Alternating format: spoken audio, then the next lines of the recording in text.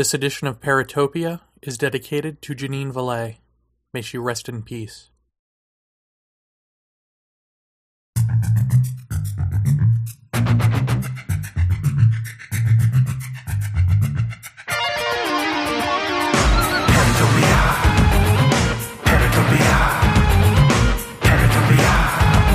What the world is watching with their ears.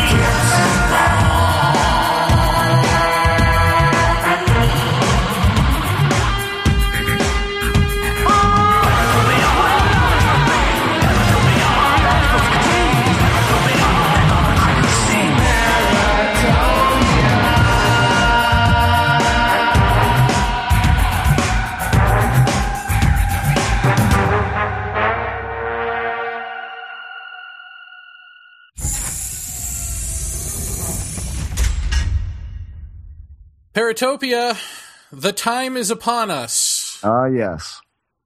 If you don't know who Jacques Vallee is, you don't belong here. Go away. Shoot. Yeah, I mean, his resume is, it's like a scroll that unfurls down the hall to the king's throne. Yes. Like some cartoon. And of course, most famously, he was played by Truffaut in Close Encounters of the Third Kind. That character was based on him, the French scientist. And I mean, it's like kind of superfluous to do an introduction by way of resume, isn't it, on this show?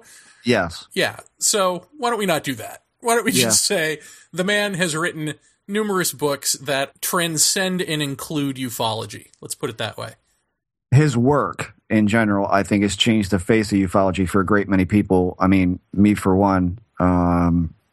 And I think, what kind of impact has his work had on you, Jer, and the way you view this stuff? I would put him up there, in my top. Well, I mean, him and Strieber, I think, are probably the two most impactful on my way of thinking about this, even in terms of in my own life, but also in terms of dispelling, him more so than Strieber, dispelling some of the myths of ufology, and sort of calling out things that don't jive factually, like military, bases with aliens working in them and handshake deals and all that sort of stuff. Right. I mean, it's the simple things of just saying, as he did, well, if you're going to keep the secret, who's in charge of the garbage? Who takes out the trash? Who takes out the trash? I mean, little things like that.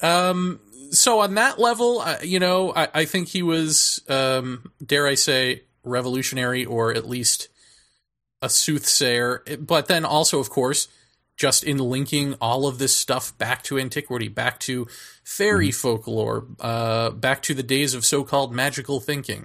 Right. And of course, his work, Wonders in the Sky, the latest book, is furthering that effort. And I was pleasantly surprised because I didn't realize this was, for all intents and purposes, a sequel to Passport to Magonia. So when I found that out, I was just pleased as punch.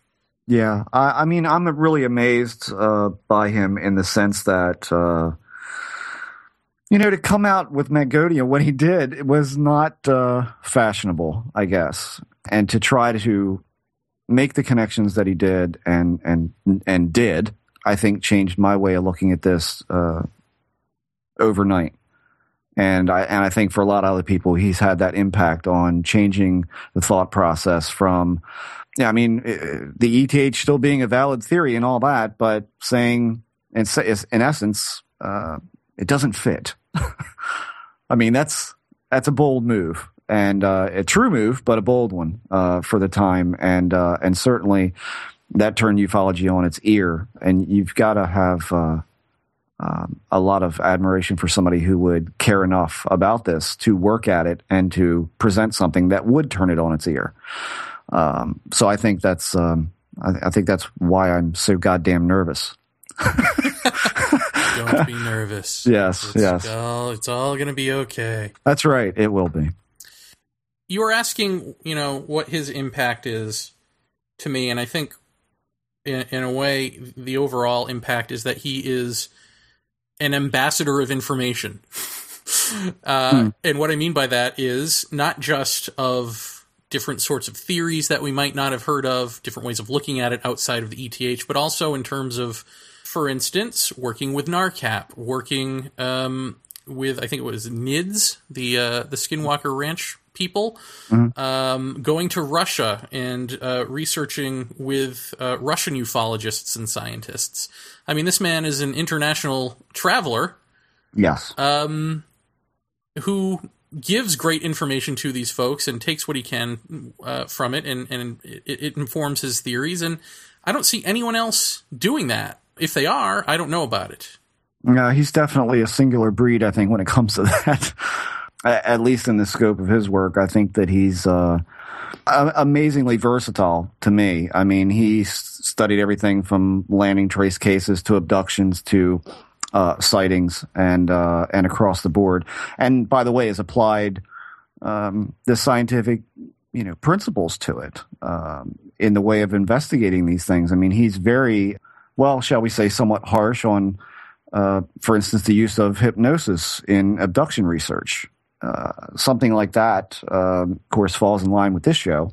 Well, you know what's weird about that in terms of this book, or just noticeable, I should say, other than outside of weird, is that when you have a book like this, which links up the enigma throughout the ages, it makes the function of hypnosis or any sort of memory retrieval superfluous. It's like that whole thing of hypnosis and retrieving missing time and all of that sort of presupposes that this is an alien abduction that happened since the 1940s. Right. And we've got to get at what these people are doing. But no, this thing's been with us for quite a while. And so in the grand scheme of things, I don't think that's important anymore. Yeah. I can see that. So Jacques did that for me with this book, Yeah. I mean, again, it's this book is a big departure for.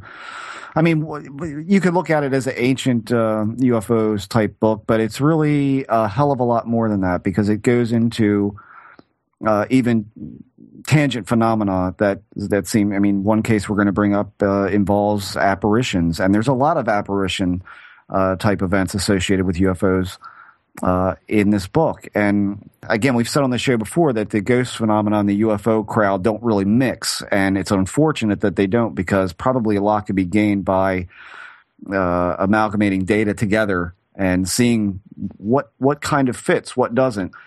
The man who has an abduction experience then starts to see or have poltergeist experience in his home. I mean, we heard that from Colin in regards to the policeman in the crop circle, seeing the very tall white beings running away. Then since that point had been having poltergeist activity, a haunting of sorts. And so that's also touched upon in this book quite often. So I think if anything, or if anyone can bring those two factions together, would be one of Jacques Vallee's books. And right. And that's going to be a big thing. Yeah. I mean, the one thing Jacques Vallee has never done is create outlier data of an unknown phenomena, which, as we've said time and again, is, I think, the bane of ufology, is that ufologists and abduction researchers create outlier data of the stuff that doesn't jive with their personal view of what's going on. Right. And that's tragic, but it's also, isn't it amazing that Jacques is, I mean, he's not just someone that we're talking up here. He's someone who is, easily the most respected ufologist of our generation. Yeah. I mean, and yet, so why isn't it that the others are not, why is it that the others aren't following his lead as much as you would expect them to? And I don't know, it's just kind of odd and frustrating to me. But thank goodness we still have a Jacques Vallee still functioning in this, who hasn't slipped away and decided, you know what, I'm better than this. Yeah. Well, I think that looking back over his career, I think you can kind of see points where, I don't know, I'm going to ask him, did you get bored with this? How do you hang with this so long? How do you keep going?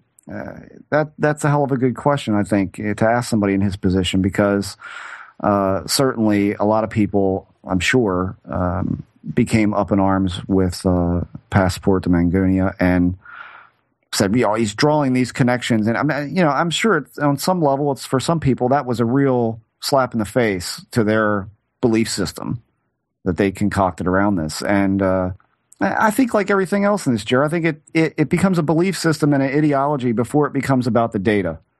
And I think that's something that Jacques Vallee has always done, is to not make it about a belief system or ideology. It's been about, what are the facts? What is the data that I've got? How can I put this all together into this, some kind of cohesive read for people that they can understand the point I'm trying to make? And Mangonia was like a perfect keystone to that kind of book. Well, I think that's the perfect place to leave it. Here to talk about Wonders in the Sky, co-authored with Chris Aubeck, is Dr. Jacques Vallee. Well, Paratopia, wait no longer. Here is the dream guest you've all been waiting for, Dr. Jacques Vallee. Dr. Vallee, thank you very much for coming on the show. Hey, it's a pleasure. Now, before we get into the minutia of your book and your theories, and we start bouncing things off of you, tell us why you came back and did this book in the first place. Well, as you know, 40 years ago, I wrote a book called Passport to Magonia, which began to look at the ancient sightings and the parallels between ancient folklore and what we're witnessing now with the UFO phenomenon in the last 50 years or so. And at the time, I knew I was just scratching the surface. In fact, the book was not well received by folklore experts who thought, UFOs were just hallucinations and hoaxes and so on, and had nothing to do with anthropology or folklore studies. And it was not well received by ufologists who thought everybody knows that UFOs are spacecraft from another planet, and they have nothing to do with elves and leprechauns and Celtic myths and all of that. So it took a while for the book to be accepted or recognized. And as you know, when I began studying the UFO phenomenon, I thought they were spacecraft from another planet, because that's the most obvious hypothesis that comes to mind. But after a while, you have to ask, when did the phenomenon begin? I mean, if you're going to do the natural history of a new phenomenon, you need to know when it began. And all the UFO books point to Kenneth Arnold, June 1947, as the beginning of flying saucers. But we know that there were similar observations before, in the 20th century and in the 19th century. And of course, Charles Fort had pointed to a number of intriguing things long before. But they were not completely documented, and nobody had really looked at that. It seemed the phenomenon had really reappeared, in 47. And in Passport to Magonia, I think I was able to show that the phenomenon was much older than that. Well, yeah, it's interesting because I think generally people think of, if they go beyond the 40s, they think of the airships of the 1800s, and then there's sort of this drought until you go back to maybe people's take on the Bible or ancient Egypt or Sumeria or something like that. And I think that this book really pieces together all of the intervening thousands of years. So, well, and the credit goes to my co-author, who should really be the prime author, Chris Aubeck. Chris is an Englishman who lives in Madrid. He is a philologist. He's a student of language and history, very much a scholar, very precise in his studies. And he contacted me and said it was time to revisit the subject matter of Passport to Magonia, and that he had assembled a team of researchers around the world through the internet. I mean, it's really the internet that has made this book possible. And that he was assembling the largest collection of pre-Arnold sightings ever assembled. And his first idea was to put everything on the web, because he's very much, of the web generation. And as you know from my previous work in computer science with ARPANET and the internet, I would be the last person to discourage this, putting information on the web. But I convinced him that a book was important as a milestone, as something that people could refer to at a point in time. And so we merged our databases together. I have never re-edited Passport to Magonia, but I had continued to accumulate cases and information from people. And so we merged our databases, and then we started digging. And that took 6 years. Nobody got paid. I mean, it's an example of, very, very frugal research. Right. And again, what's happened in the last 40 years is, of course, that a lot of museums and newspapers have put their collections online, and you can now search this, which I couldn't do at the time of Passport to Magonia. So the result is this book, Wonders in the Sky. Mm-hmm. And have you found that your working on this book in particular has changed the way you think about any of this stuff, or reconfirmed for you what you were thinking about this phenomena? Well, I went into it, with a vengeance, because I knew, again, in Passport to Magonia, what I discovered was that I was scratching the surface of an immense, treasure of information, most of which I didn't have access to. And, I couldn't take 5 years off and go to every museum and every archive of local newspapers and so on. But now, again, through the internet, we can begin to do this. And yes, it has changed. Well, it has confirmed that there was a lot more material.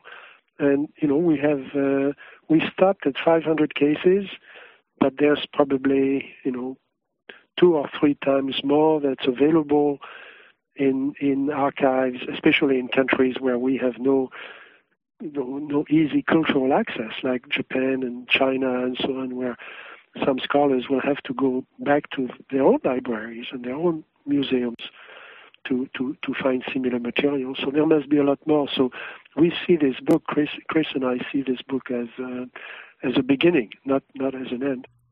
Let us now turn our attention to that book as we ask Jacques Vallee questions based on passages from Wonders in the Sky. We now turn to the case number 84, The Bright Pearl in the Lake.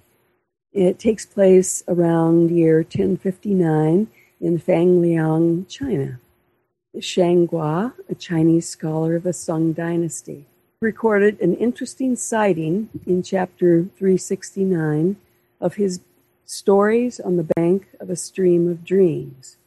And the rest of this is in quotes. In the middle of the reign of Emperor Ji Yu at Yangzhou in the Jiangsu province, an enormous pearl was seen, especially in gloomy weather. At first it appeared in the marsh of the Xiangcheng district, passed by the lake of Baishi, and disappeared finally in the Xinke Lake. The inhabitants of that region and travelers saw it frequently over a period of 10 years. I have a friend who lives on the edge of the lake. One evening he looked through the window and saw the luminous pearl near his house. He half opened his door, and the light entered, illuminating the room with its brightness. The pearl was round, with a gold-colored ring around it. Suddenly it enlarged considerably and became bigger than a table. In its center, the luminary was white and silvery, and the intensity was such that it could not be looked at straight on. End of quote. The light it emitted even reached trees that were some 5 kilometers away, and as a result, these cast their shadow on the ground. The faraway sky was all alight. Finally, the round, luminous object began to move at a breathtaking speed and landed on the water between the waves like a rising sun. As the pearl often made its appearance in the town of Feiliang in Yangzhou, the inhabitants, who had seen it frequently, built a wayside pavilion and named it the Pearl Pavilion. Inquisitive people often came from afar by boat, waiting for a chance to see the unpredictable pearl.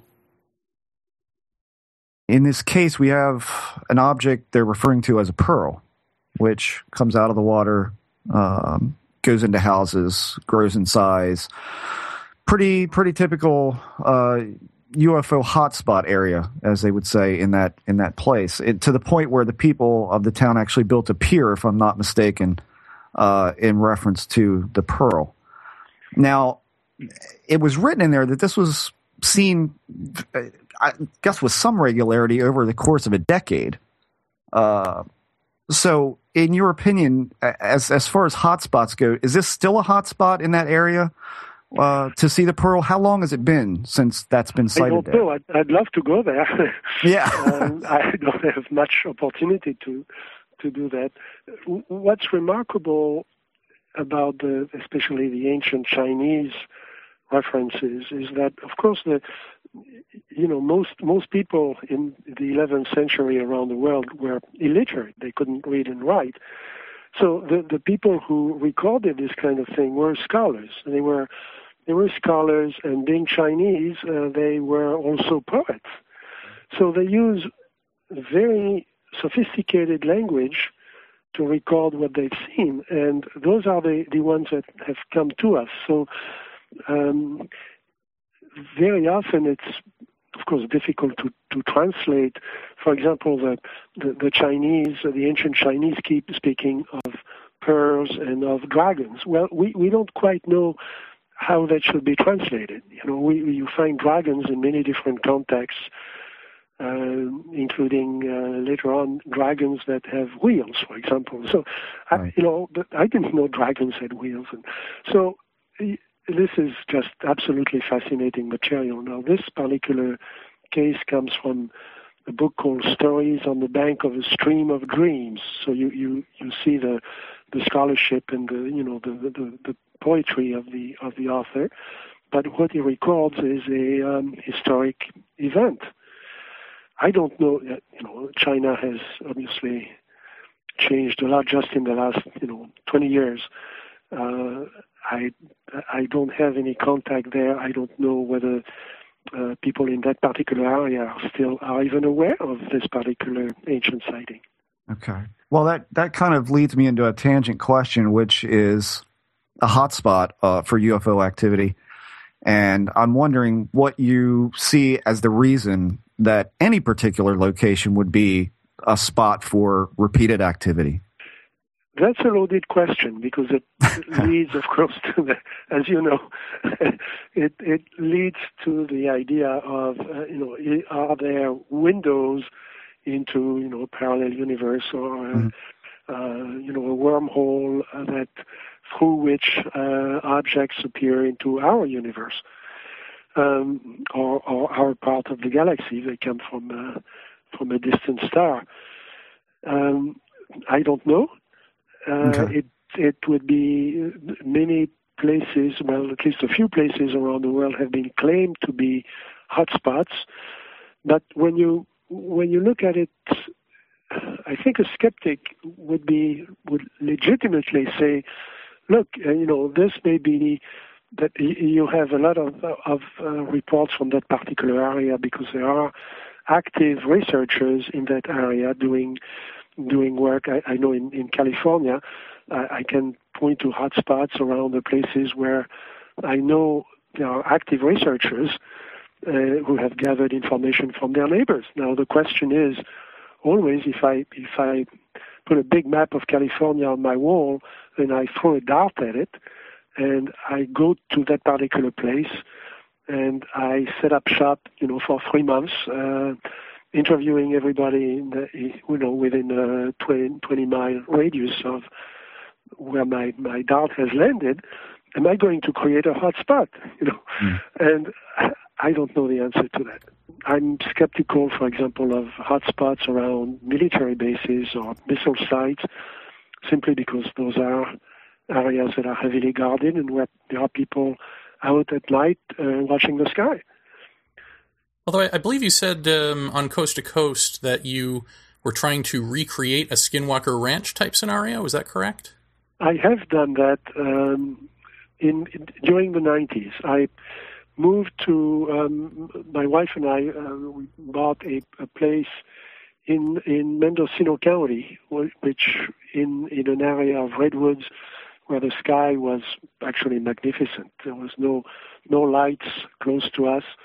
And I built a small observatory there, and I wanted to see if I did a number of, you could call entropy experiments. If you created a discontinuity in terms of information, I'm an information scientist. I'm not really a physicist. But I wanted to see whether creating an information discontinuity would sort of attract the phenomenon or would enhance observations of the phenomenon. And it wasn't conclusive. There were cases, there were sightings close to where we were. We had a 200-acre ranch, and we spent a lot of time there. And again, I had an observatory there with recording equipment and so on. I couldn't say that it was successful. We had a few incidents of lights we couldn't explain on the ranch. And we had cases in the vicinity, but it certainly was not a hotspot. Did you have any specifics about the layout of the land? In paranormal world, we always hear about running water or high power, lines or limestone, that sort of thing. Did you sort of build these things up around to try to attract? No, there was, but it was. Mendocino County is really a paradise. It's extremely beautiful. We were in the middle of old growth redwood that we had a lot of trouble preserving from the neighbors who wanted to cut them. But we preserved it. There were 2 creeks running through the property, and it was just the ideal place for the phenomenon to be attracted to. But it really didn't work as a hotspot. Okay. We enjoyed living there, by the way. So it wasn't a complete loss. But that particular experiment, I would say, didn't work. We now turn to case number 164, vehicle interference, light beings free up a chariot. A man named Colongus, who was driving a cart across a fork in a shallow river, tried in vain to free it when it became stuck. Having prayed fervently, he saw a being in a blinding light coming from the east, accompanied by 12 other figures. He took them to be the Virgin Mary and the Apostles. They stepped on 13 stones local people used to cross the river and disappeared in the west. As they vanished, Colongus found that his cart was free from the mud. An investigation by the Bishop of Rhodes led to the founding of the Chapel of the 13 Stones on July 1st, 1510. When I read this, I started thinking about the nature of miracles and how we're always looking at miracles to try to say, look, this is real. The miraculous has happened. Therefore, God is real, or whatever you want to put on that. But I got to thinking, are we maybe looking at miracles the wrong way? When you look at something like this, isn't the real story that there's no cause and effect, and so that perhaps laws of physics would be more miraculous than breaking them? Well, we have to be careful when we talk about the laws of physics, because we don't know all the laws of physics. We know a few laws of physics, but they are not really laws. I mean, they are the best interpretation of what we've observed so far that we can think of. But they are subject to review. I mean, that's what science does. I think what's remarkable in these cases, not so much that it's a miracle, it's that it's impossible. Jeff Kripal, Dr. Kripal of Rice University, has published an interesting book recently called Authors of the Impossible, where he talks about parapsychology and UFOs. It's a University of Chicago publication. And he goes into that. I mean, what can we do as scientists or as academic researchers when we're faced with the impossible? Calling it a miracle, of course, is a cop-out, because it stops the discussion, it stops the research. it's a little bit like, the Air Force calling something unidentified when they have absolutely no explanation for what was reported to them. Right. It's a joke. I think the impossible is different, because the impossible is something you can research. It's a little bit like infinity in mathematics. You cannot do it with ordinary mathematics, but you can build mathematics of infinity, and you can also, I think, build a physics of the impossible. Now, what's interesting in this particular case is that, of course, in modern UFO studies, we have a number of cases where a car was stopped on the road, and then the people wonder why their car won't start, and then a UFO is seen, arriving close to the ar.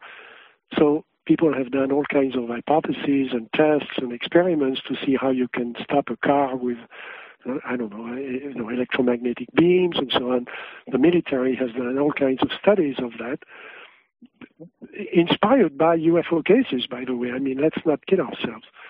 And the problem is that you have the same thing with bicycles and horses that are suddenly stopped. And of course, people who are suddenly apparently not paralyzed, but unable to go through an invisible barrier, or sometimes attracted by an invisible beam of some sort. So saying that this is just electromagnetic doesn't really do it. I mean, you don't stop a horse with an electromagnetic beam. So I was fascinated with this particular case, because here you have a chariot in the 16th century being frozen and then being freed up by beings of light that come over the river where this poor peasant is stuck. And that's why I called it, vehicle interference. It's not really interference. It's just impossible. Well, what does it mean to you as a scientist when you're confronted by the impossible? Presumably you're trying to discover or make sense of reality. And so when you come across something that just cancels that out, is that frustrating, or is that wonderful, or what? I can't speak for... I work a lot in my work now with medical researchers, and of course they are confronted with the impossible all the time. And very often the impossible is, they say, medicine is not a science, it's an art, and it's an art because you deal with human, organisms that sometimes do things that are different from what the research has shown before. In physics, of course, the physicists have a big problem with things that are impossible. But remember, as an information scientist, I have a lot more freedom. So what I tend to look at is what are the channels of the information, under what conditions does it present itself? Is there a pattern? Are there more cases like it? Is there more? If you have one thing that's impossible, it's very difficult to do anything about it. But if you can find 10, 20, or, in this case, 500 impossible things, then you can begin to, and that's what we did in this book. You can begin to look for patterns, and patterns are the key to new knowledge. So, again, I think as an information scientist, I'm not too worried about this. There are, of course, things that are impossible, even in mathematics. And what you do in mathematics is you don't try to resolve the impossibility at its own level. You go up a level, and you try to build a construct that embraces both the possible and the impossible together. And that's how you go up in levels of abstraction, and then you can say something about it. And I think that's probably what we need to do with UFOs, because just staring at it as a spacecraft really doesn't do it. And in the last 20 years, we've moved away from the idea that these were simply, in quotes, spacecraft. And yet the methodology hasn't changed. I mean, people are still looking at, what's the propulsion system, and, it's all all well and good, but it doesn't deal with the real problem as far as I'm concerned. Well, actually, on that note, do you see that as Newtonian physics in the popular mind gives way to quantum physics, that actually the story is changing from aliens to interdimensional aliens? Well, Newtonian physics hasn't been replaced by quantum physics. It has been replaced by general relativity. And general relativity is in contradiction with quantum physics when it comes to the nature of gravity.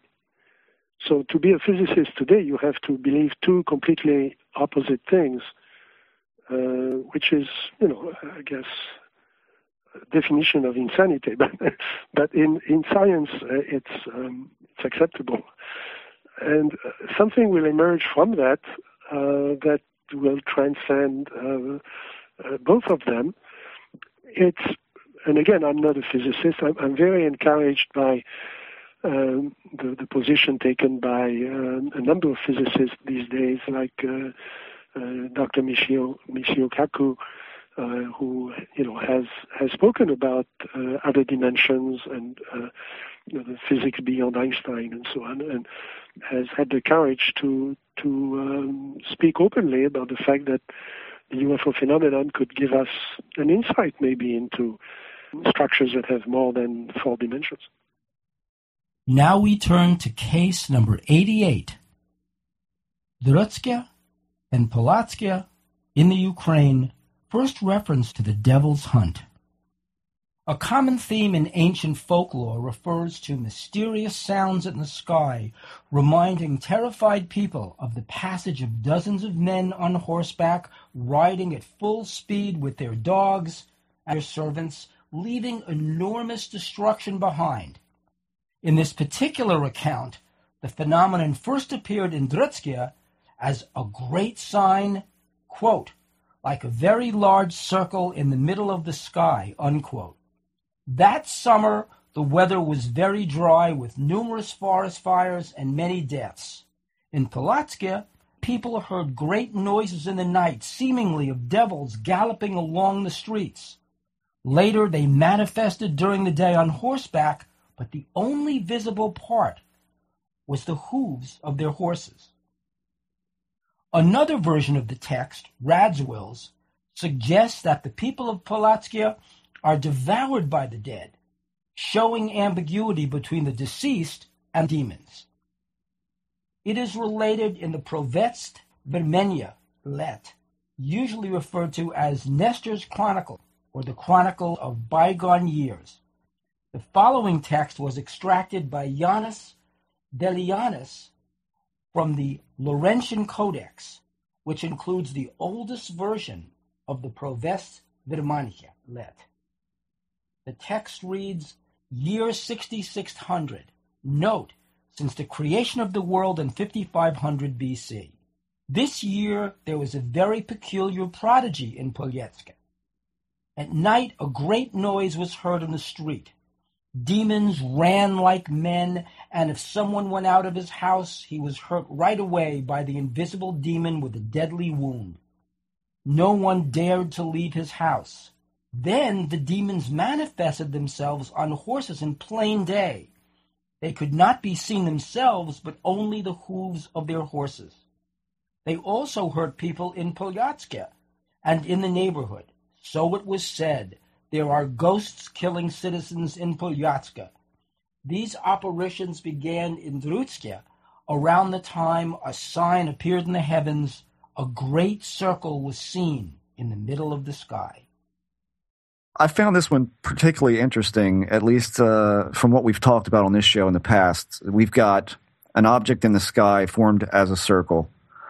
However, what seems to be more prevalent in the case is apparitions of men on horseback. However, only in the daytime do they see that these things on horseback, the only thing visible is the hooves of the horses.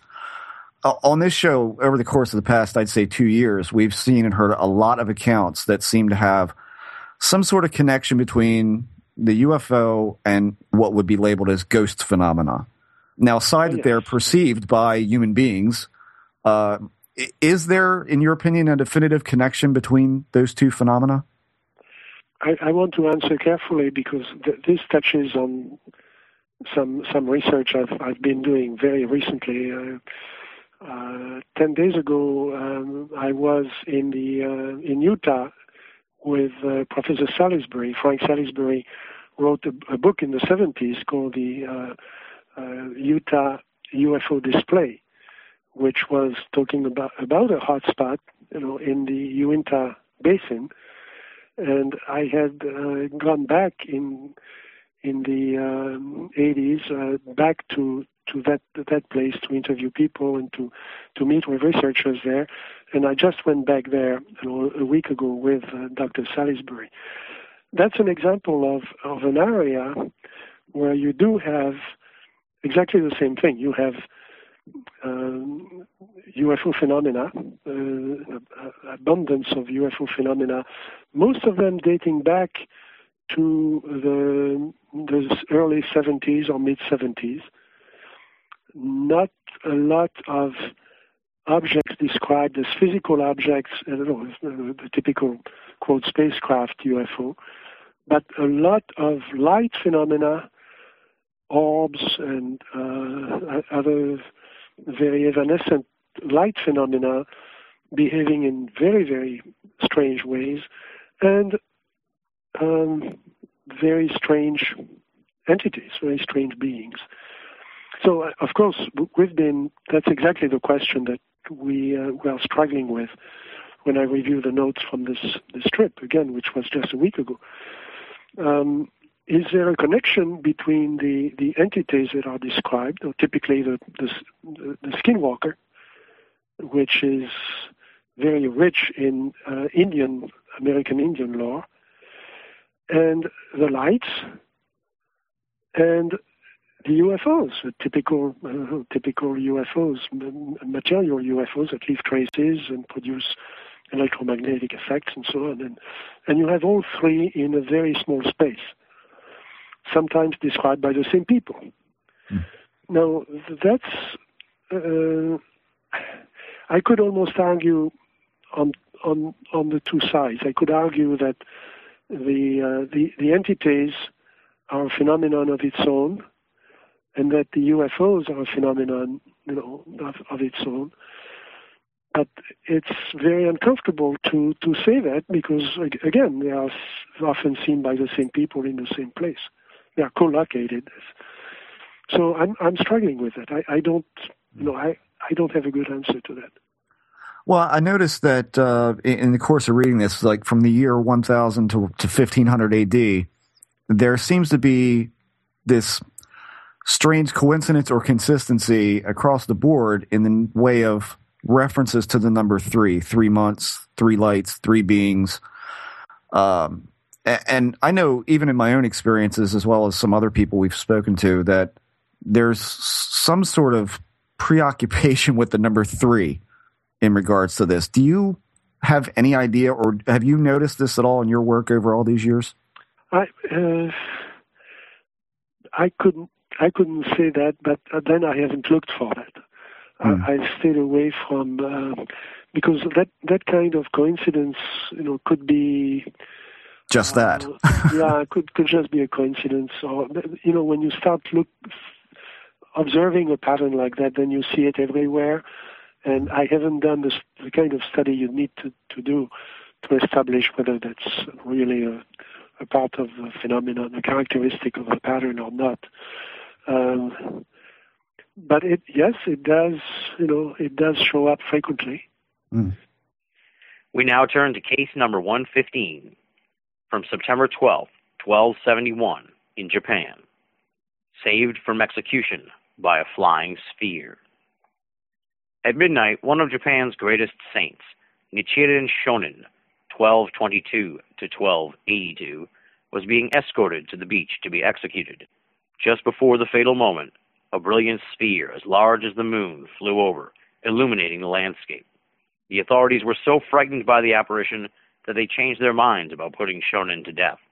Instead, they exiled him to Sado Island, though this did not prevent his teachings from spreading. A branch of his teachings, the Soka Gakkai, has millions of adherents throughout the world today. This doesn't seem to be, within the course of the book, the only time that some sort of spiritual teacher or figure is spared or saved by this phenomenon's interaction. But on the same token, or I guess on the flip of the coin from that, we now turn to case number 125. About 1347, Florence, Italy, low-flying cigar-shaped object at the time of the Black Plague. Writer Gianfranco degli Esposti mentions that reports relating to the period of the famous Black Plague between 1347 and 1350 speak of strange cigar-shaped objects slowly crossing the sky, sometimes at low altitude, dispersing in their passage a disturbing mist. He attributes the Black Plague to these objects because immediately after the appearance of these shocking events, the epidemic exploded in that area. In Florence, a huge mass of vapors appeared in the sky, coming from the north. It spread throughout the land. In the east, in that same year, many animals fell from the sky. Their decomposing animal carcasses were said to make the air fetid and to cause the spread of the infamous illness that was fatal in India, Asia, and Britain. In Florence alone, it killed 60,000 people. So we have kind of like both one indicating like some sort of guiding or steering of spiritual belief or control, and the other one being population control, for lack of a better way to put it.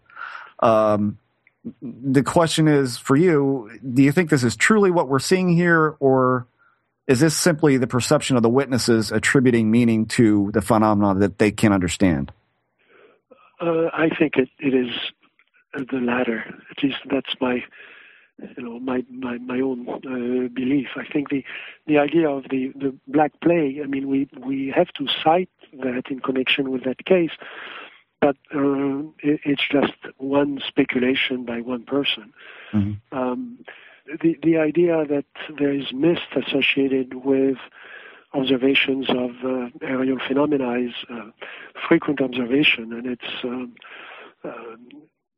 the idea that it had anything to do with the illness is just somebody's speculation. But the fact that events like that come to us are recorded, they have survived because they were associated with a great person or a great teacher or an emperor, or we don't know how many other cases happened in the countryside and they happened to some farmer who was illiterate. Nobody wrote it down, and maybe it has survived in some folklore tale somewhere, but the information has been lost. So again, we have to look at this, and we've been very careful. I mean, we're not unaware of the fact that historical conditions play a huge role in what survives and what doesn't survive. So we were careful to divide the book into sections, usually 1 century at a time, and every section is preceded and followed by a description of what was happening at the time, culturally, scientifically, in terms of communications, the invention of paper, the invention of the printing press, the invention of the telegraph in later years, and to place it in that context, because we know that people will attack the book saying, well, it's vague folklore. Certainly the many ufologists attacked Passport to Magonia by saying it's just vague, undocumented folklore that I've dredged up, to support that. And this is not undocumented folklore. I mean, every case that we could track down, to the original source is completely referenced. And in the Roman Empire, the consuls made a law, made a rule that they had to have a report every year, an official report on anything unusual seen in the sky, which was obviously for astrological reasons, because anything unusual in the sky was believed to announce historical events. And in those records, we find, of course, many comets and meteors and so on, which the astronomers love because it enables you to extend your statistics back in time and, confirm the period of comets and so on. But it leaves some cases that are unexplained, and that's, of course, where we found many of the cases in the book. I mean, it's a little bit as if, President Obama called the Air Force and said, I want a quarterly report on every UFO of the United States on my desk. And so those are official sources. Again, many other things were recorded by the church in their archives, not always as miracles, sometimes as strange things that they investigated as being potentially evil. So there were sometimes lengthy investigations done. The case of the chariot that was stopped in the middle of the creek there was investigated by the local bishop and the local authorities, and they actually built a chapel there, which is still there. So it shows that these things have come down through history for good reasons. Well, I'm curious. In the 17th century, it seemed that science was pretty keen to examine aerial phenomena, and even when reported, they were put into scientific journals and such of the day. At what point did it become taboo or such a subject of ridicule that science would no longer acknowledge it? I mean, and how responsible do you think that religious institutions were for that?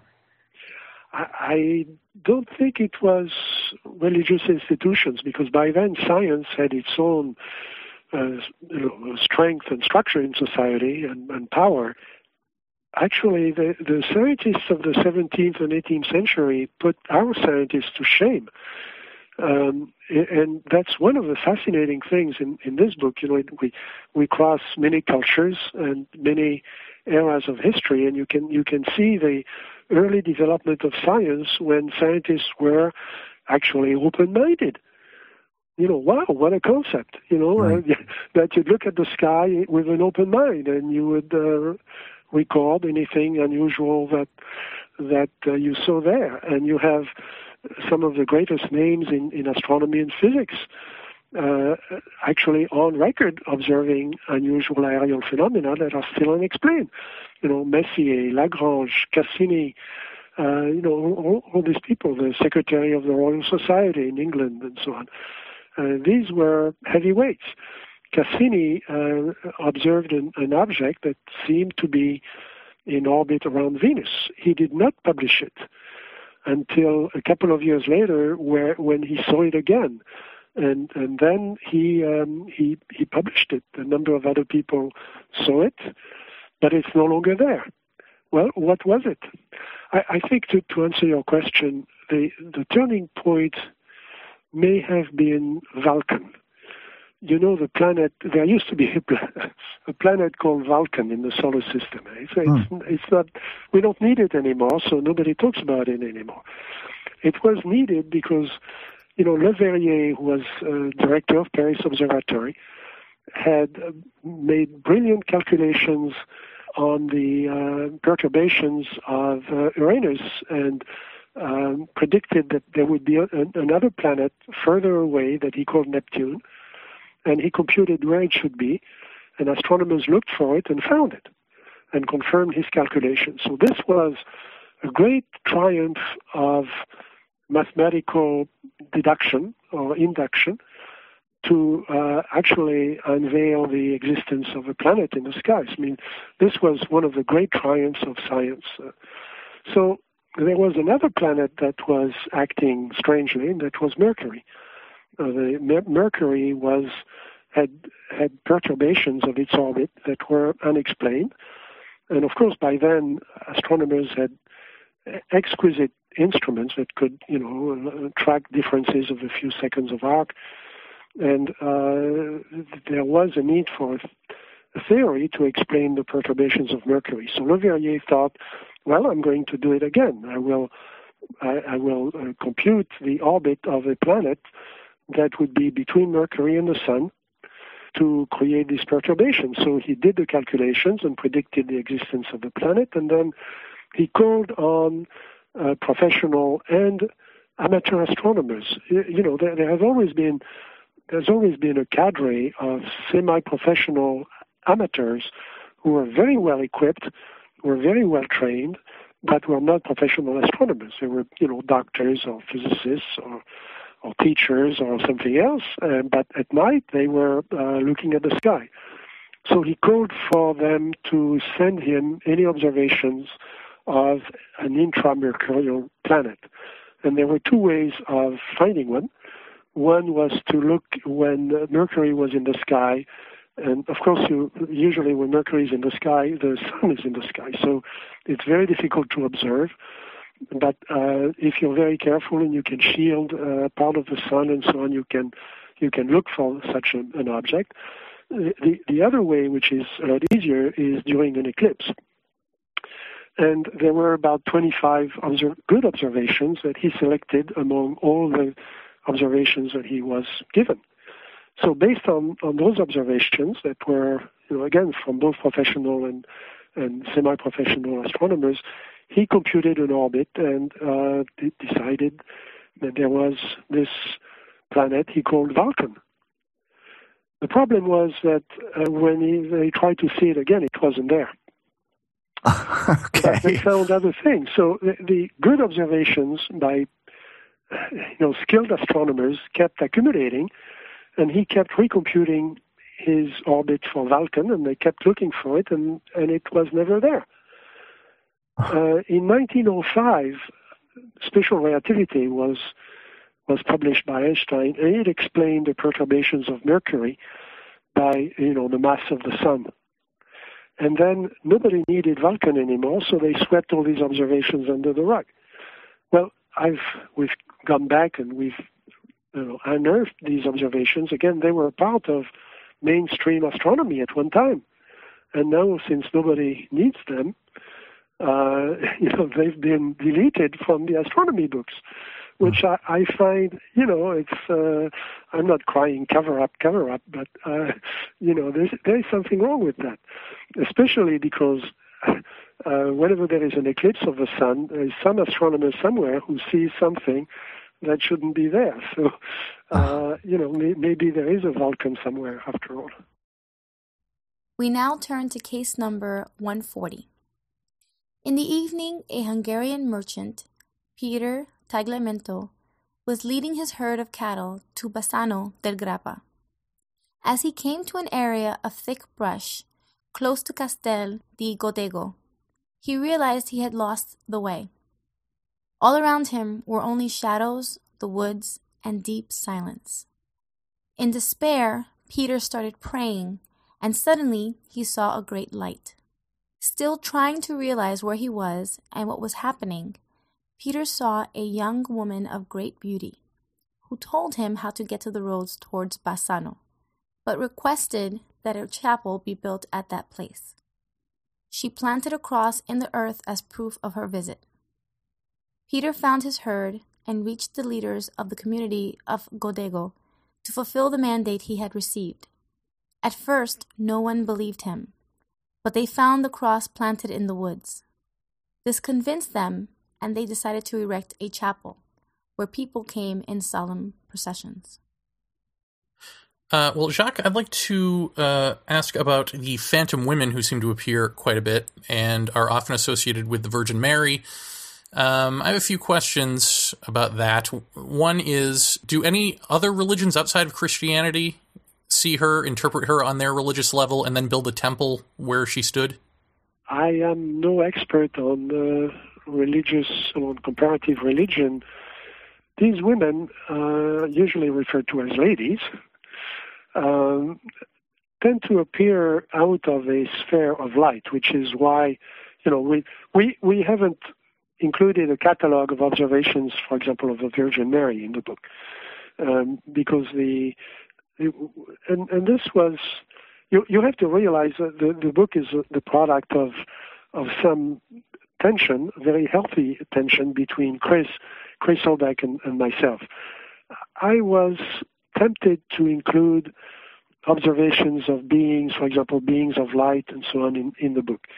Chris made the point that if we do that, it's going to be 5,000 cases, not 500, and we really should focus on cases where there is an aerial phenomenon that's unexplained. So if there is an unexplained aerial phenomenon, and then there is a being of light or other, then it's okay. So we had some serious fights about this because there were some cases I would have loved to include that we ended up not including. But the few cases where there was a being interpreted as a lady, I think in many cases it is seen through the religious filter of the time. Very often, I'm tempted to say what happened is somebody was traveling through a forest, came to a clearing. In the clearing, there was a sphere of light. The sphere of light sort of opened up, or a being of light was seen inside. And of course, when the story is told the next day in the village or in the town, it becomes, a lady of light. And I think it's an easy. By the way, that's what happened at Fatima. I mean, at Fatima, which is not included in this book because this book stops in 1879. Fatima was in 1917. But before the so-called miracle at Fatima, 2 years before, the children had a number of observations of a sphere of light. And out of the sphere of light, or inside the sphere of light, there was a being of light that they called an angel. And they actually said prayers to that angel. And there were some very interesting psychological phenomena in connection with that. This was 2 years before the so-called apparitions of the Virgin at Fatima. And we tend to focus on the miracle itself because that's what most of the books talk about, the miracle, for good or bad reasons. But I'm interested in what happened before. And the reason we included these cases was that it all started with an object or a sphere of light again. Well, let me tell you. I'll tell you what I'm interested in, and you may not even have the answer to this, but it just seems odd to me that in the Catholic Church, women play a passive role, a sexist role, and yet here's this woman, or what they interpret as a woman, and they assume it's the Virgin Mary, and then they build a church or a temple there. Have you ever asked anyone in the church why they would do that? Where's Jesus in all of this as opposed to Mary, and why would they assume that it was a force of good as opposed to a demon playing a trick or something along those lines? Have you ever asked anybody? Oh, I think there are tons of books about that. But every religion, I mean, in a way,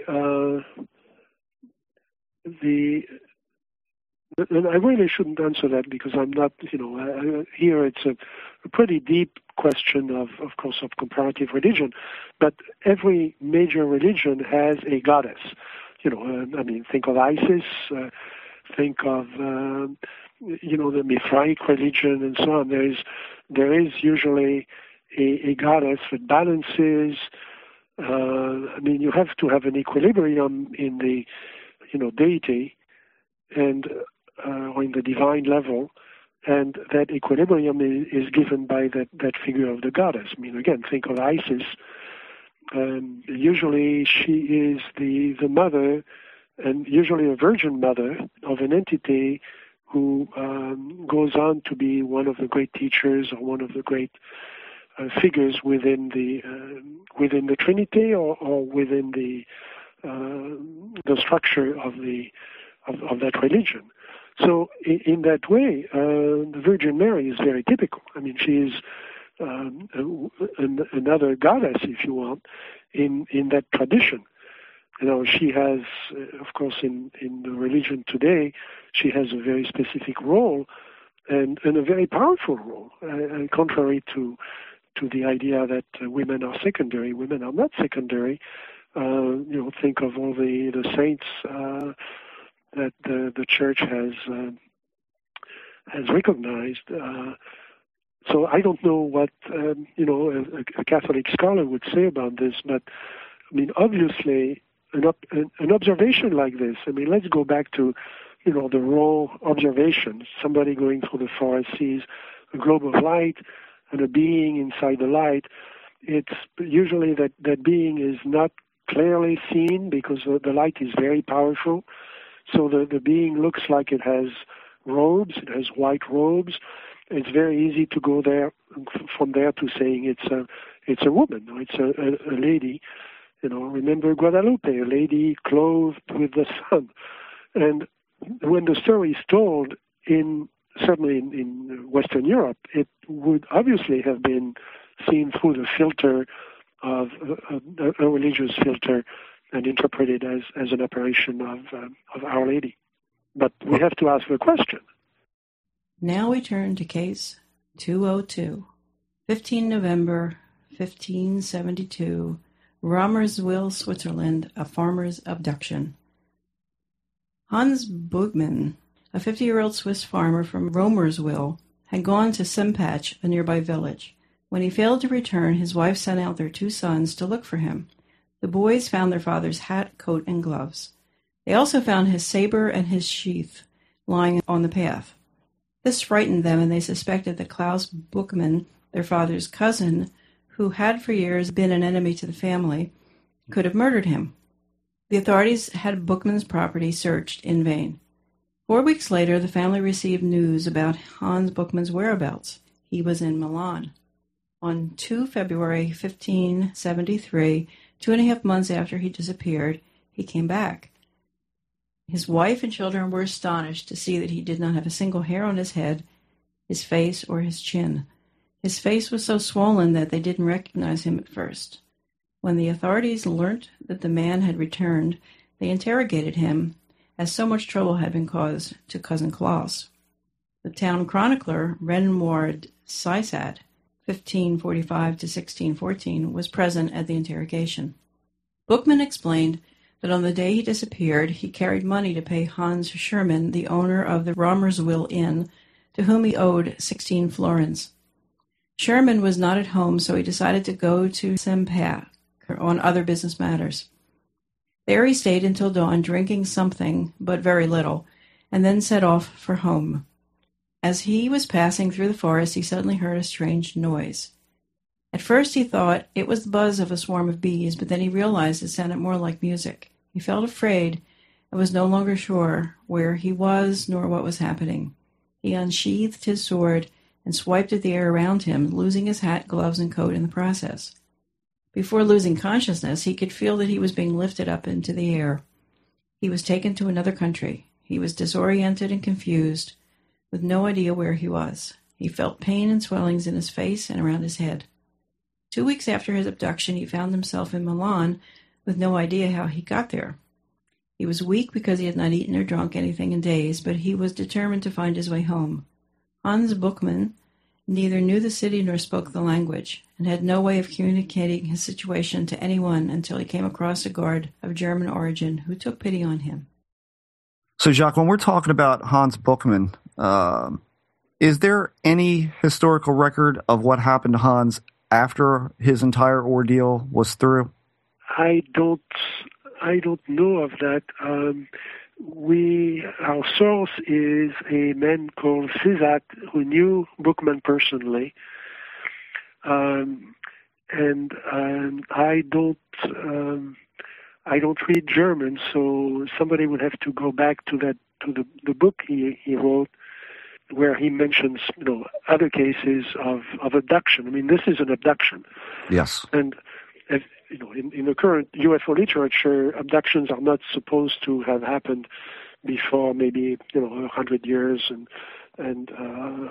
the abduction researchers are pretty sure this is a new phenomenon and so on.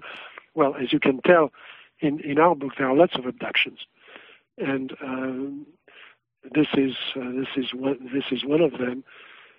They were very often attributed to fairies, or again to the fairy faith, or elves and or demons in the Middle Ages, or in this case in the 16th century. I don't know. It's an interesting question. Somebody would have to go back to this book, which we cite here completely, to see whether Sysat talks about the later years of Buchmann. Well, I know there's another case in there. I'm sorry I don't have that in front of me, where a woman saw 6 green-dressed men surround her. She went into a fit, and then was literally unconscious for a matter of time, and then came out of that and was a healer essentially for the rest of her life. When we're talking about a case like that seemed to be very steeped in some sort of altered state of consciousness for her. She remarked, "Can't you see them going out the window?" And of course, she had people around her who didn't see anything. And that kind of leads me into more or less one of my personal questions for you. I've always wanted to ask you about. We've talked a lot on this show about Terence McKenna. And I know that from listening to one of his lectures online that you two apparently shared a stage at one point. Yes, in Switzerland, at a show where there were artists and scientists and researchers together in Freiburg. Okay. His outlook on the whole UFO phenomena and altered states, we've talked about a lot. And as far as his shamanic practices and psychedelic compound investigations, I guess you could call them, do you think he was onto anything in that direction? Absolutely, yes. If only because by looking at observations or perceptions that you can have, I mean, UFO witnesses, when they are close to the object, tend to go into an altered state. I mean, that's certainly one, what has been called the X factor. Or there is a distortion of reality. So to the extent that Terence was exploring other distortions of reality, I think that's relevant. I mean, we need to know a lot more about the extreme perceptions.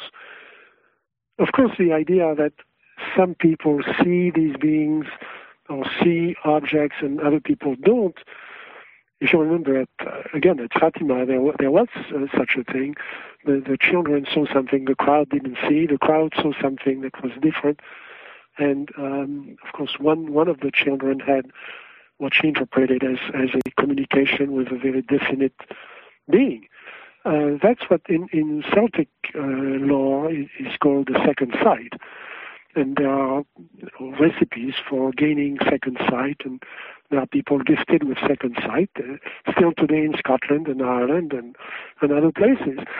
So it's something that has been recognized for a long time. So yes, I think whether that happens in normal perception or whether it happens under psychedelics or under other forms of altered state, I think that's completely relevant to the problem. Yes, I should say that it's a tangential. I mean, the exploration of visions and trips with hallucinogens and so on is something that I've stayed away from, simply because these people go to interesting places and they certainly describe interesting things, but they can't go back to the same place twice.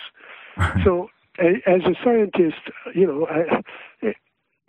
I'm tempted to say it's anecdotal, and they probably would disagree violently with me. But I've never done that kind of experiment, simply because I think whatever brain nature has given me has its own limitations, and I want to explore reality with this particular brain. But it's legitimate research. One thing Jeff and I talk about a lot on the show also is that we see that this phenomenon can sort of mirror however you feel about it. So if you think it's aliens, it'll show you aliens. If you think it's demonic, it'll show you demonic. One, do you agree with that? And two, if so, do you find any cases in antiquity where people have experienced that? Very difficult to answer that for the ancient cases, because again, they come to us through a filter. Somebody recorded the story. Think of the story of Ezekiel. I mean, Ezekiel is a classic abduction case, but the book of Ezekiel was written about 7 centuries after Ezekiel died. So what we have is a copy of a translation of a copy of whatever was written at the time, was recorded at the time. So we have a series of filters, and it's very difficult to go back. Of course, as we get closer and closer to today, and certainly when you get to the 17th, 18th, 19th century, you have much greater precision. So, no, I think there is something we can say about that. And do you think that we're getting any closer to the origin of any of this phenomena, or do you think that is even realistic, or perhaps it's a sort of a perpetual dangling carrot getting us to keep asking questions? No, I think we are making progress. The fact that we now have an indication, and in this book we don't propose any theory or any hypothesis. The material is too broad and far-reaching for us to express any hypothesis, except that it does seem to be the same phenomenon. And if it is the same phenomenon, then we really have a problem. But in a way, when you have a mystery, when you have a little mystery in science, you're in trouble. But if you can expand the mystery and make it a big mystery, then it's a lot easier to handle. When you have one photograph of the galaxy, you're really in trouble. But when you have all the galaxies photographed by the Hubble telescope, then you begin to have a science. And it's the same here. As we explore this phenomenon more, deeper in terms of present documentation and ancient documentation, and begin to see the patterns emerge, it's becoming, first it's becoming more and more interesting. The reason we worked so hard on this for 6 years, Chris had already worked on it for about 2 years before he called me, or contacted me by email, actually. The reason we did all this work is that we just fell in love with the material. It's just incredible. In terms of the history of culture, not in terms of just UFOs, and in terms of the history of science, and in terms of anthropology. I mean, the foreword by Professor Hafford makes that clear. I mean, Professor Hafford had written, The Terror That Comes in the Night, which was a classic in anthropology, and he fell in love with this material too when he read the book. And again, I think we're just at the beginning, but it's going to be a very interesting trip.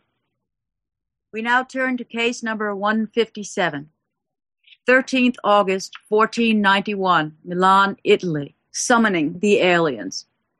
7 men appeared before philosopher Fazio Cardano, in his study.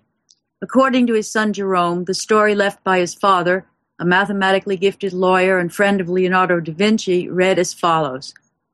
When I had completed the customary rites at about the 20th hour of the day, 7 men duly appeared to me clothed in silken garments resembling Greek togas and wearing, as it were, shining shoes. The undergarments beneath their glistening and ruddy breastplates seemed to be wrought of crimson and were of extraordinary glory and beauty. Nevertheless, all were not dressed in this fashion, but only 2, who seemed of nobler rank than the others. The taller of them, who was of ruddy complexion, was attended by 2 companions, and the second, who was fairer and of shorter stature, by 3. Thus in all there were 7. They were about 40 years of age, but they did not appear to be above 30.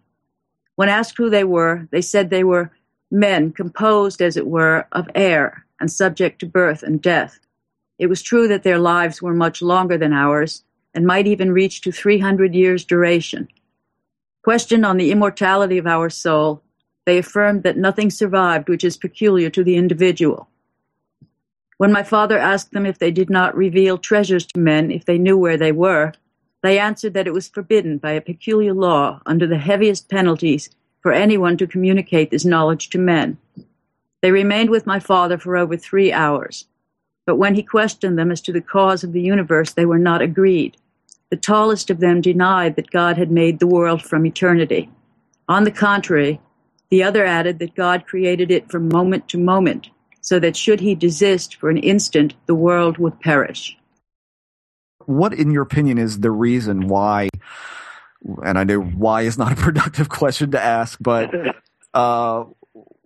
why is there no coherency in a lot of these statements or a lot of the verbiage that comes out of this phenomena, coming from the phenomena itself? What do you think that's about? It's a fascinating story because it's related by, of course, one of the shining minds of the 15th century, great mathematician, great physicist, or natural philosopher, if you want. What's very interesting is that the two selves, these two entities who are before him, these two aliens, if you want, disagree. One says that the universe was created by God of all eternity, and that's it. The other one says, no, it's being created at every microsecond, essentially, from moment to moment. And I didn't expand on that. You could certainly write an entire book about this. Of course, one view is the classic physics view, and the other view is quantum mechanics. And here, these two aliens in the, talking to this mathematician in the 15th century, are essentially stating the two systems of the world as we have them today in physics. And that's quite remarkable. I took that narrative to a number of people, especially people at Stanford, when I was working at Stanford University. And they told me, that idea of the universe being created from moment to moment, which is essentially quantum mechanics, is a well-known philosophy, Arab philosophy, which actually dates to the 10th and 11th century, called occasionalism. Occasionalism says that what you see around you, if you look at your telephone or you look at a book, it's not the same book you had an hour ago. It's another occasion of the same book. And this is fascinating in terms of information science because it means what we see is produced by software. There is a software program up there somewhere, and that's very Platonic also. I mean, it relates to the world of ideas from which this universe, this material universe, is being created. Now, I'm not smart enough to study occasionalism. I've tried, and it's very difficult. I think it would help to be able to read Arabic to begin with, and to go back into these ancient texts. But of course, a lot of our science comes from there. Comes from the Arab philosophies of the 11th century that were inspired in part by the Greeks, by Plato, and so on, and that was saved during the Middle Ages and the Dark Ages in Europe, when the church was essentially censoring any science. The Arabs had very, very advanced science, which is why so many things in our science start by al, algebra, Aldebaran, alchemy, and Altair, the names of the stars and so on. All that is actually Arabic names. And occasionalism says that there are no miracles. Because if you hold a book in your hand and it vanishes, all it means is that the software up there decided to delete the occasion of that particular book. So you can have things that appear and disappear, and it's perfectly normal. I mean, in that kind of physics of the universe, that kind of theory of the universe, you must expect miracles and coincidences because it's driven by higher level software. And that's what that self was saying. That's a lot of words for that. Yeah. That takes you pretty far. And try that on an academic researcher someday, and you'll see this is not just your average UFO sighting.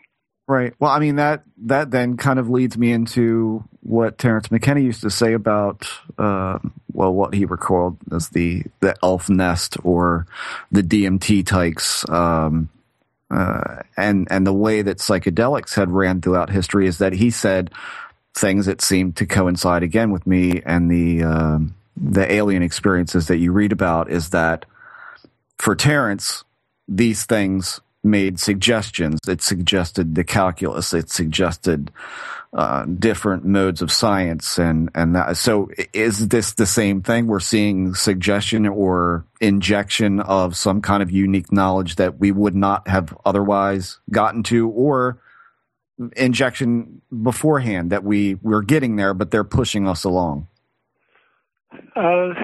It's tempting to say that. I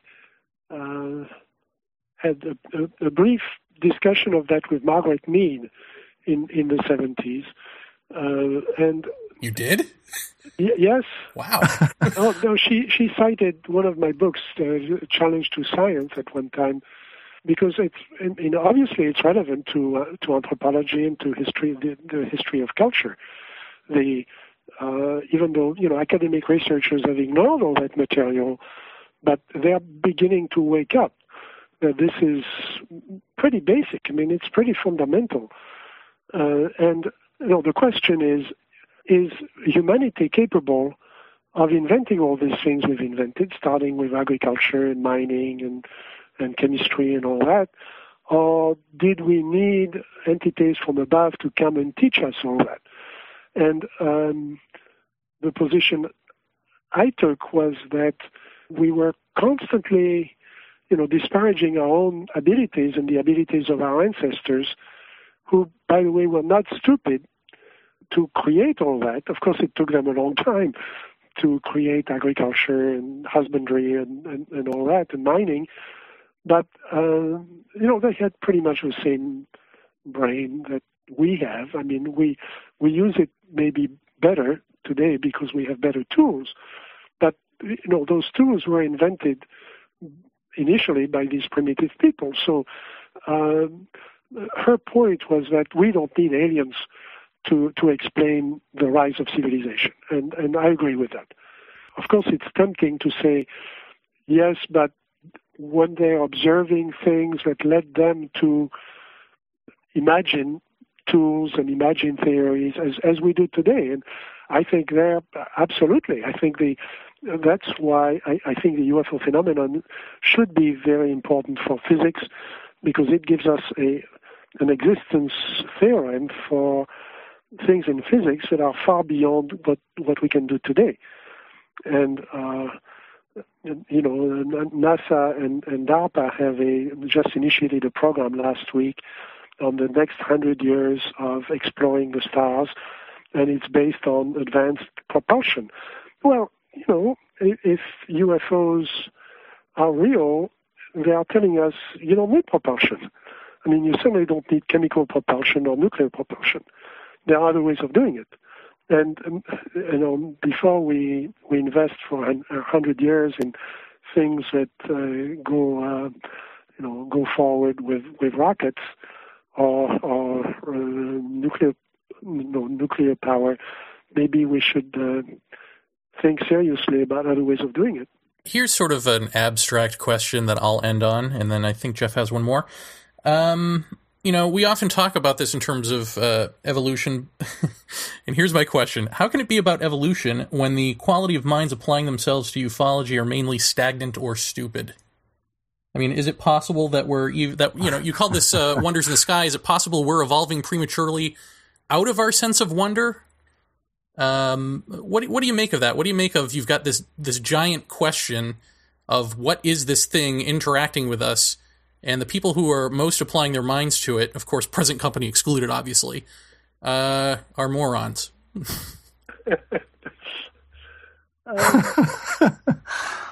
Yeah. No pressure. No, I think you're really unfair. I think that the people who are, as you say, applying their minds to it are a cross section of people who have had the courage to recognize that there was something unusual there, and maybe studying it fulfills a need in their life. It certainly did for me.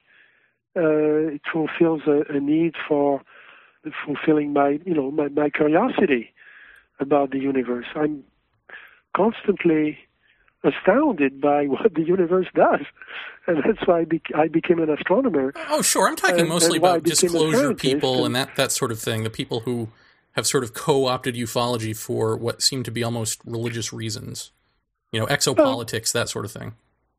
Well, but it always happens. It happens to scientists. You know, scientists, they go into astronomy because of curiosity and wonder, and once they learn a few mathematical principles and so on, and they become high priests, and it's almost a science. Science becomes a sort of religion with its own dogmas, and they get stuck with it. So it happens to the best people, not just to morons. And they certainly act like morons when they talk about UFOs, because they've never taken the trouble to really look at the material. By the way, the case that of the abductee becoming a healer is 245, yes. April 1646. So it's the case of Anne Jeffries, and she claimed to be abducted by 6 small people, as you said. Her story is remarkable because she did become a healer. Mm-hmm. And you could say, well, some people have healing abilities, and she just happened to attribute it to maybe a vision she had. But there are a number of cases like that.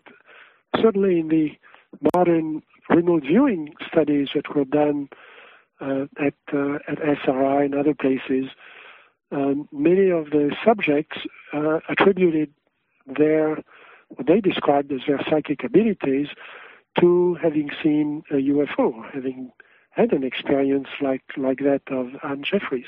So here it's another bridge, this time between UFOs and parapsychology.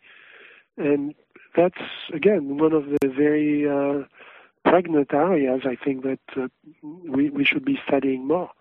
Yeah. Well, my last one for you is again a personal thing. Maybe you can help me out with this. You've been into this field for a very long time, and I don't think that I'm speaking out of turn to say that you've changed this field greatly more than once. How is it that you are able to stay in a field that can be incredibly volatile, stubborn? I don't want to say, well, I'll say stupid in certain senses. It sems backward. It's a circus. It has become a circus. How do you keep going?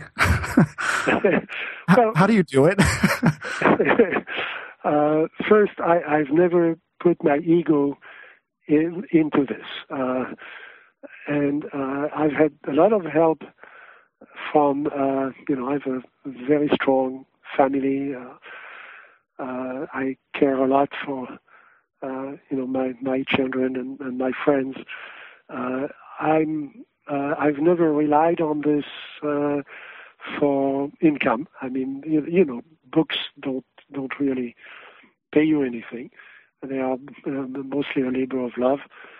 Certainly this one is. And I'm driven by curiosity, and I have been trained. I'm in a business. I used to be a scientist, but I'm not a scientist anymore. I know how science is done. I rely on scientists for advice and validation of what I do. But I deal with high technology, and in a way, this is my job. I mean, I'm in Silicon Valley, and in Silicon Valley, you don't stand still. You have to constantly look at the frontier, and this is a frontier.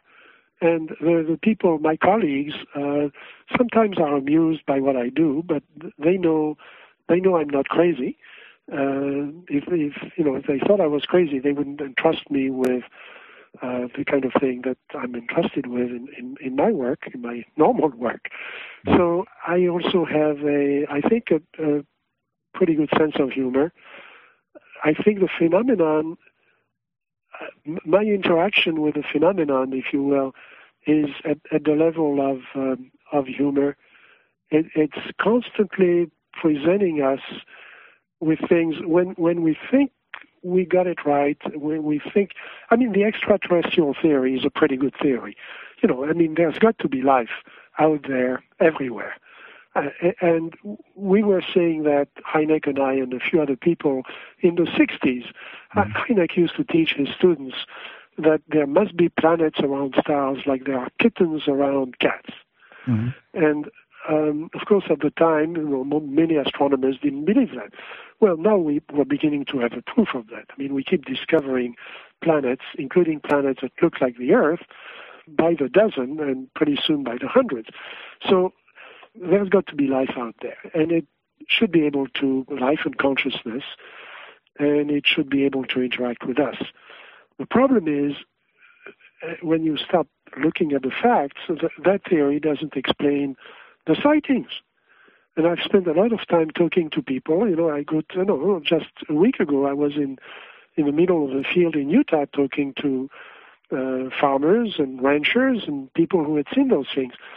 They didn't see spacecraft. Some of them did see things that looked like spacecraft, but they did things that certainly are beyond any theory of spacecraft we have. And I think that's where we can begin to do some good science. So that's what drives me. I'm not selling any theory. I'm not giving public lectures and so on. I'm not, I have a day job that keeps me busy. But in my day job, I apply the same principles of, just trying to be very precise and try to document things. In my business, we call it due diligence. I'm allowed to be wrong because everybody is wrong from time to time. Certainly scientists are wrong much of the time. But I'm not allowed to be naive. If I'm naive, I should be fired. And so I apply the same principle to this business. I try to look at the facts and not take them naively. Well, so it's essentially, I think, what I said some time ago, which is to put your head down and just do the work, as opposed to, I think Jeremy and I can't speak wholly for him, but I think we've both kind of taken this stance of can't really clean up ufology. I think that was kind of our thing for a while, is that we thought we could do some good and to change something. Or at least make something more critical, and that doesn't seem to work. So the answer is, what we've decided to do is just kind of buckle down and plow. Well, I think it's all right people have naturally invested a lot of their emotions into. And I think our book. That's one of our conclusions in the book, that this phenomenon has always done that. Throughout history, it has influenced belief systems. It has influenced religions. You could say every religion, because it's not recognized for what it is. So that makes it even more powerful. It's always just beyond the threshold of impossibility and the threshold of perception. So it has had an enormous influence, and it still does. The fact that it's not recognized by the academic culture is remarkable. It's maybe its major characteristic that you have these thousands upon thousands of observations by normal people, and it's not recognized anywhere. You cannot publish an article in a scientific journal about it. It will be rejected out of hand just because it's associated with this phenomenon, and that's where its power comes from. And sure, people are going to invest their belief system and their emotions and their ideas and into it, and that's normal. Oh. It's always happened. And I think that's one of the things that emerged from the study that we've done. It's one of the things that kept Chris and me going. Well, Jeremy, did you have anything else? No, we've already gone past the hour, and so thank you. Of course, do I have anything else? I have 1,000 more questions. Are you kidding me? Me too. But Jacques, I just want to say, it's very rare that we get to end by saying it's been an honor to speak with a guest, but it has truly been an honor to speak with you. So thank you. Well, the pleasure is mutual. I really enjoyed your questions, and they were very perceptive. And again, I think this book is going to be the beginning of something. This is Ted Phillips, and you're listening to Paratopia.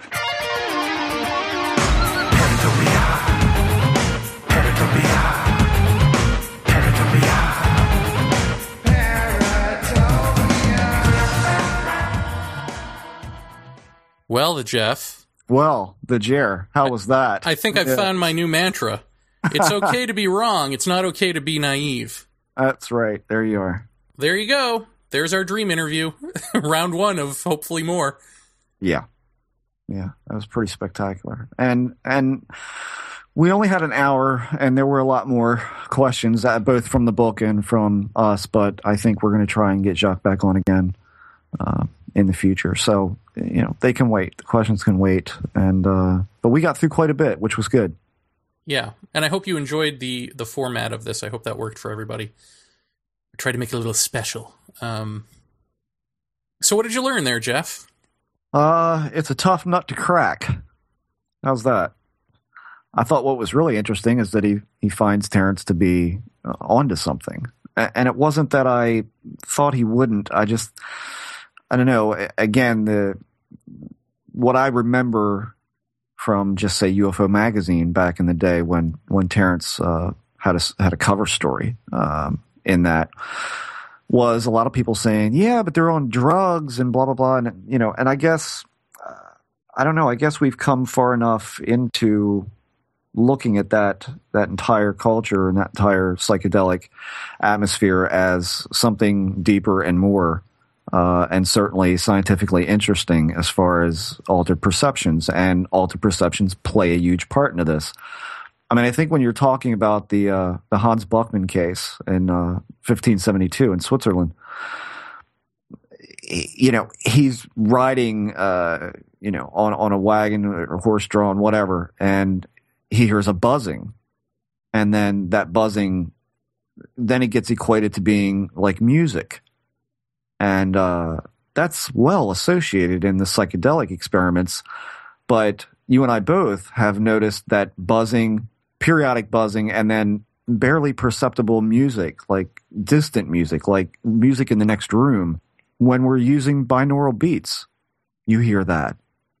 And so the altered state of consciousness thing, I think, is, at least for me, that's one of the biggest things to come across. And I'm really glad that he said, yeah, I think he was on to something, because it all kind of fits together very nicely. Mm-hmm. I'll tell you, I found the Vulcan planet lecture very interesting.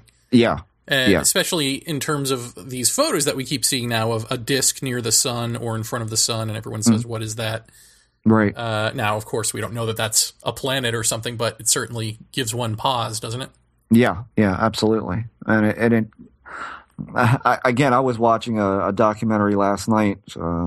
I'm pretty sure it was on the UFO thing, but I was back and forth in reading this book and trying to get prepared for tonight. I think it was an astrophysicist saying, we may not know everything, but we know a lot. And I just kind of stopped me dead in my tracks. I'm like, really? We do? I don't think we know a lot. I think we know a lot for us. In terms of knowing a lot, how do you measure a lot? We know a lot.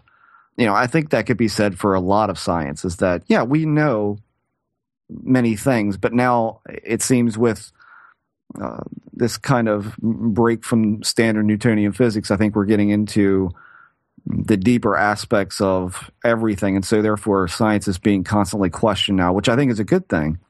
But certainly, I mean, I found it interesting that in the book way back in the day, science was genuinely interested in this. They were open to discussing it and to analyzing it and to speaking to witnesses and getting them to draw these amazing etchings that are also in the book. That's stopping just, it's like you talk about, where did we break from knowing this was all real to not knowing, or to suspecting that it was all hokey nonsense? Like, where is that break? Well, where is the break with science? I'm sure there's more than the Vulcan lecture between that break. there's probably a lot more. And I don't know, from what I've read, just by the notion of the woman that we spoke of, who became the healer after her abductions, she was imprisoned for that. I mean, that was witchcraft and sorcery. And so how much did religion play into demonizing this whole thing?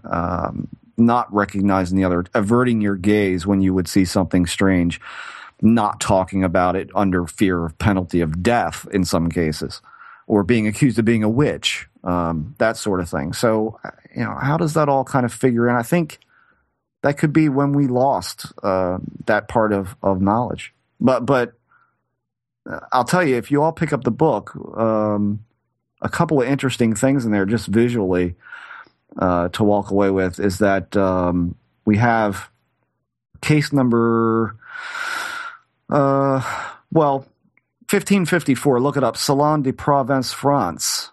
Nostradamus reported an object. And then you skip ahead a little bit to 1561 in Nuremberg, Germany. And when it's in the book, we see exactly the same arrowhead-shaped object depicted in etchings. And so, you talk about the phenomenon maybe not being an objective reality, maybe being visionary. I don't know. When I see things like that separated by miles and years and different people, and yet they're drawing the same object, I thought that was incredible, that same object, just precisely would show up in the same type of etching as, attributed to some sort of celestial event. Yeah. Well, do you get any sense of whether or not they attach the same meaning to it as well? No. In general, if you go through this book and you read the language, these are always equated to terrible visions or horrifying visions. Certainly the Nuremberg, Germany case is the sky was awash in discs and balls and rods and arrowheads. The etchings from that are pretty spectacular. If that was indeed, if we were standing there in that time, what they saw.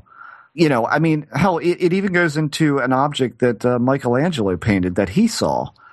And once again, the dangling carrot rears its ugly head because that painting is now lost / or stolen. Either way, we ain't seeing it. So that kind of dangling carrot, or just enough to make the interest lie, happens, and then nothing.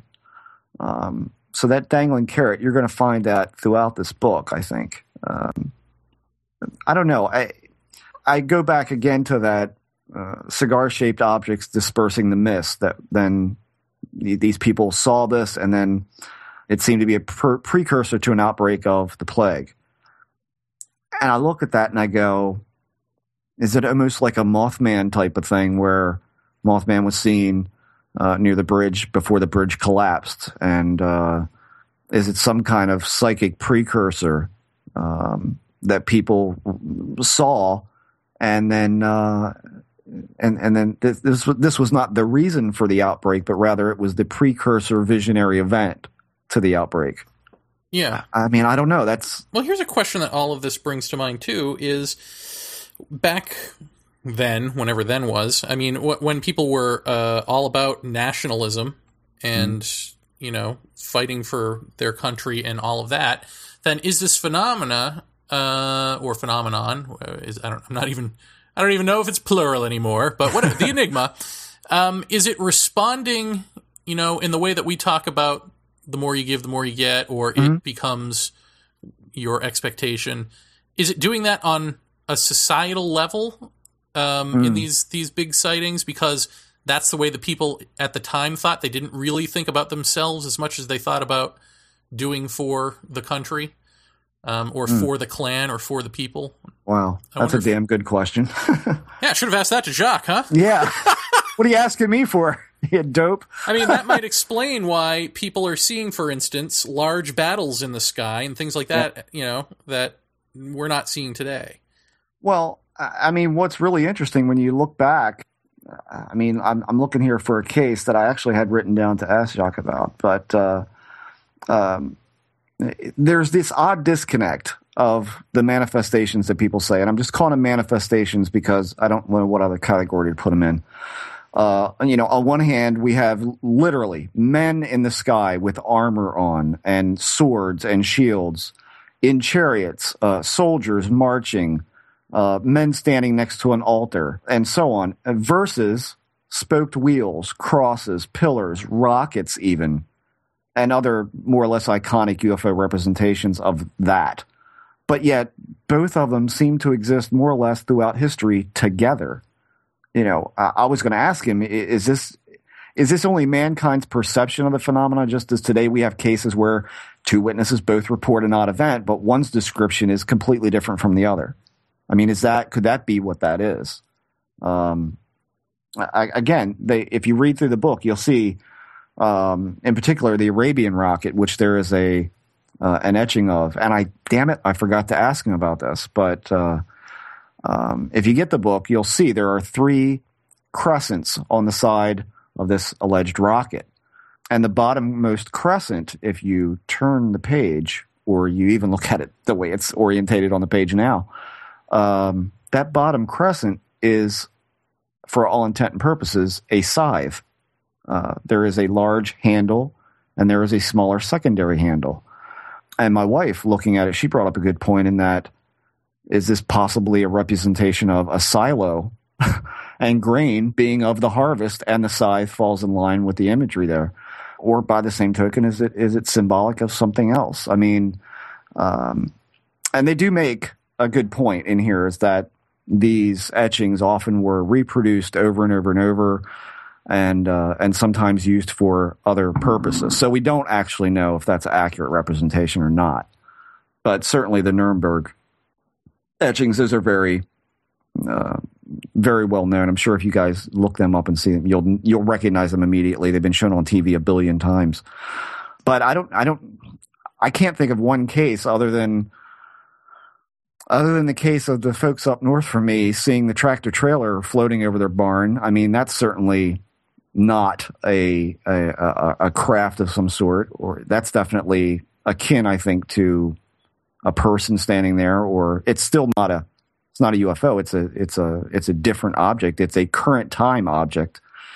So that I'd put that in the same category as the men in the chariots and the battles going on and all of that. So I don't know how prevalent is that today. I honestly don't know. I've not heard a lot about that. Yeah, and going along with that would be dragons is another thing that sort of pops up all over the place throughout history. And does that stop with airplanes, or were there any early pilot reports of dragons? Wouldn't that be interesting? Right. I mean, I seem to remember some time ago that somebody somewhere, I mean, don't quote me on this, but I remember it sliding across my desk probably 10 years ago that some man was photographing very strange serpent-like objects in the sky. Whether anything ever, I guess nothing ever really came of it, or we'd know about it. But I mean, again, when you look in the back of the book, there's an entire section, and I'm just leafing through it now to find because this kind of answered your question regarding dragons. Well, he says that a lot of that stuff could have been misidentified tornadoes, right? Right. But obviously, I was assuming that he wasn't talking about the cases that he included in the book. Right. I mean, there's a big section in the back called Sources and Methods, where they go through what made the cut and what did not. And probably for every 10, only 1 made the cut. So that's how discerning they were with this book. And when you read it, you can certainly tell that. I mean, a lot of these things are very compelling.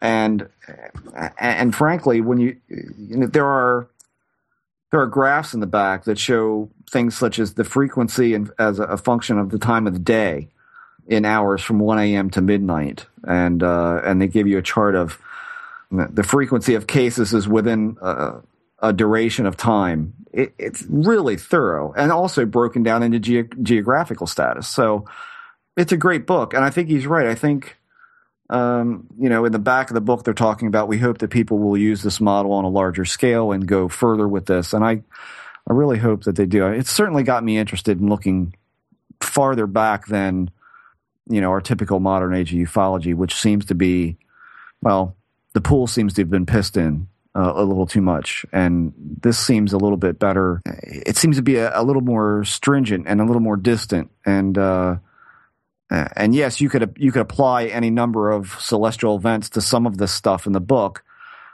if it weren't for the descriptions of what the people saw in such detail. That's the part that kind of swayed me over from looking at these very old cases as opposed to our modern age of this. Well, also, I think it's impressive, not just the caliber of person in society who's spotting some of these things and reporting them, but, when you realize the politics of the times, as he explains, where, it's somebody's duty to record everything that happens in the sky because any little thing out of the ordinary could be taken as a sign. Right. So, recording these things and being precise and accurate was an important function, of the political system even. Yeah.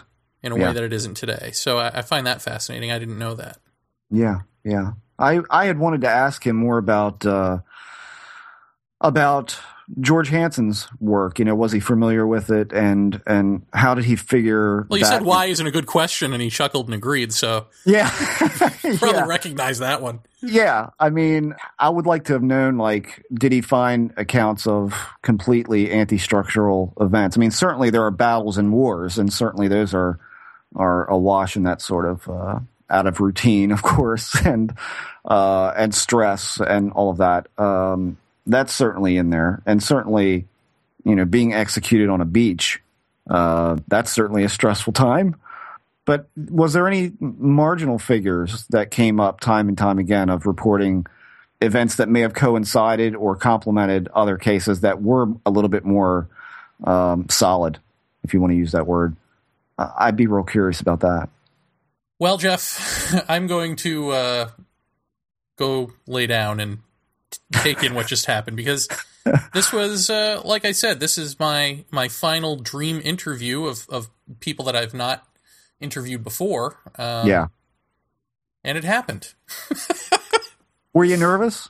You know what? I was a little nervous, and you and I was. Yeah, I mean, you and I actually did something that I think maybe have done once before, if that, which is write down our questions beforehand and actually coordinate this. I mean, usually everything is off the top of our heads, and this time we planned it out because we didn't want to appear like the very morons that I spoke about earlier. So, yeah, I mean, and I think what was, I want to thank everybody who did the readings of the little synopsis of the book. Yes. Which I think was invaluable for kind of separating our dialogue with Dr. Vallee with the actual account, and so many thanks to them for really making this a wonderful sounding show. So I think that really kind of set a mark for us to kind of keep striving for. Yeah. But I was exceptionally nervous. I mean, I've been reading this book feverishly for the past 3 days or so, and just getting prepped for this, and it's worth it, guys. Go out and get it. Wonders in the Sky, Jacques Vallee and Chris Albeck, in stores everywhere. Until next week, where our guest will be my other dream interview of all time, of course, Whitley Strieber, my favorite author on the planet. Whitley Strieber returns. Next week, we will see you then. Bye-bye. Once again, Jeff and I would love to thank the Paratopia players, as we call them, who are voices in ufology who came out to say, welcome back, Jacques, in appreciation.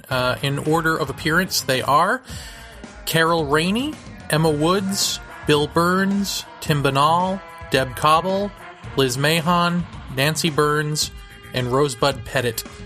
We thank you all for participating in this. It really means a lot to us. And once again, thanks, Jacques Vallee, author of Wonders in the Sky.